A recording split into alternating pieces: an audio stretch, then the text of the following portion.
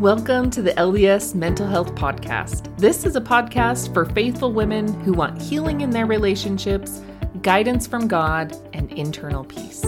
Each week, you'll hear mental health concepts taught through a spiritual lens from me, a licensed clinical mental health counselor, to help you start thinking in a higher and holier way. Welcome back to the 12 Days of Christ Connections. We are on the 7th day of identifying strategies to make long-lasting connections with the Savior to build your relationship with Him. Today's Christ Connection is to focus on small and simple actions. What I see most women working with doing is coming up with this big, giant strategy to cover everything they need to be doing. Then when they can't accomplish the big, giant plan, they stop doing it altogether.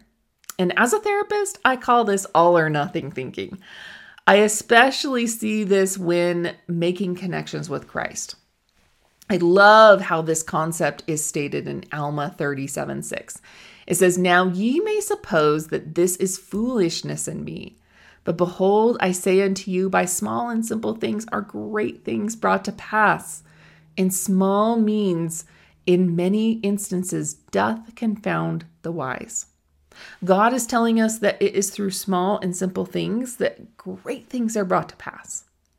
Elder Christofferson also counseled us in this concept too. He said, to deal with something very big, we may need to work at it in small daily bites.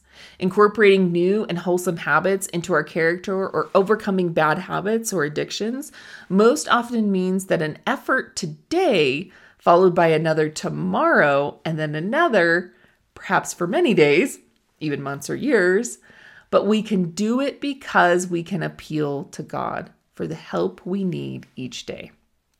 I know sometimes we look at big problems in our lives and feel like the solution must match the size of the problem. And it can feel counterintuitive to do something way smaller than the size of the problem. But think about it. If you're already struggling and your energy is depleted from being concerned about this problem, then you're going to have limited ability to do something very big. It's really about doing things that seem so simple that they become a part of who you are and what you do.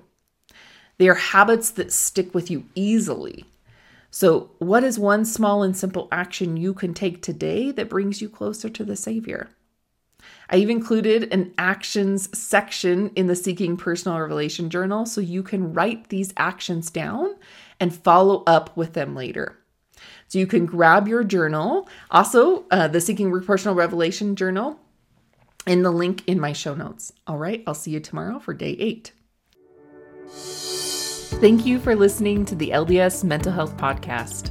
I hope you were able to find ways of healing, guidance, and peace. If you liked this episode, please share it with a friend who would love to start thinking in a higher and holier way as well. Or hit that follow button so you don't miss out on any episodes.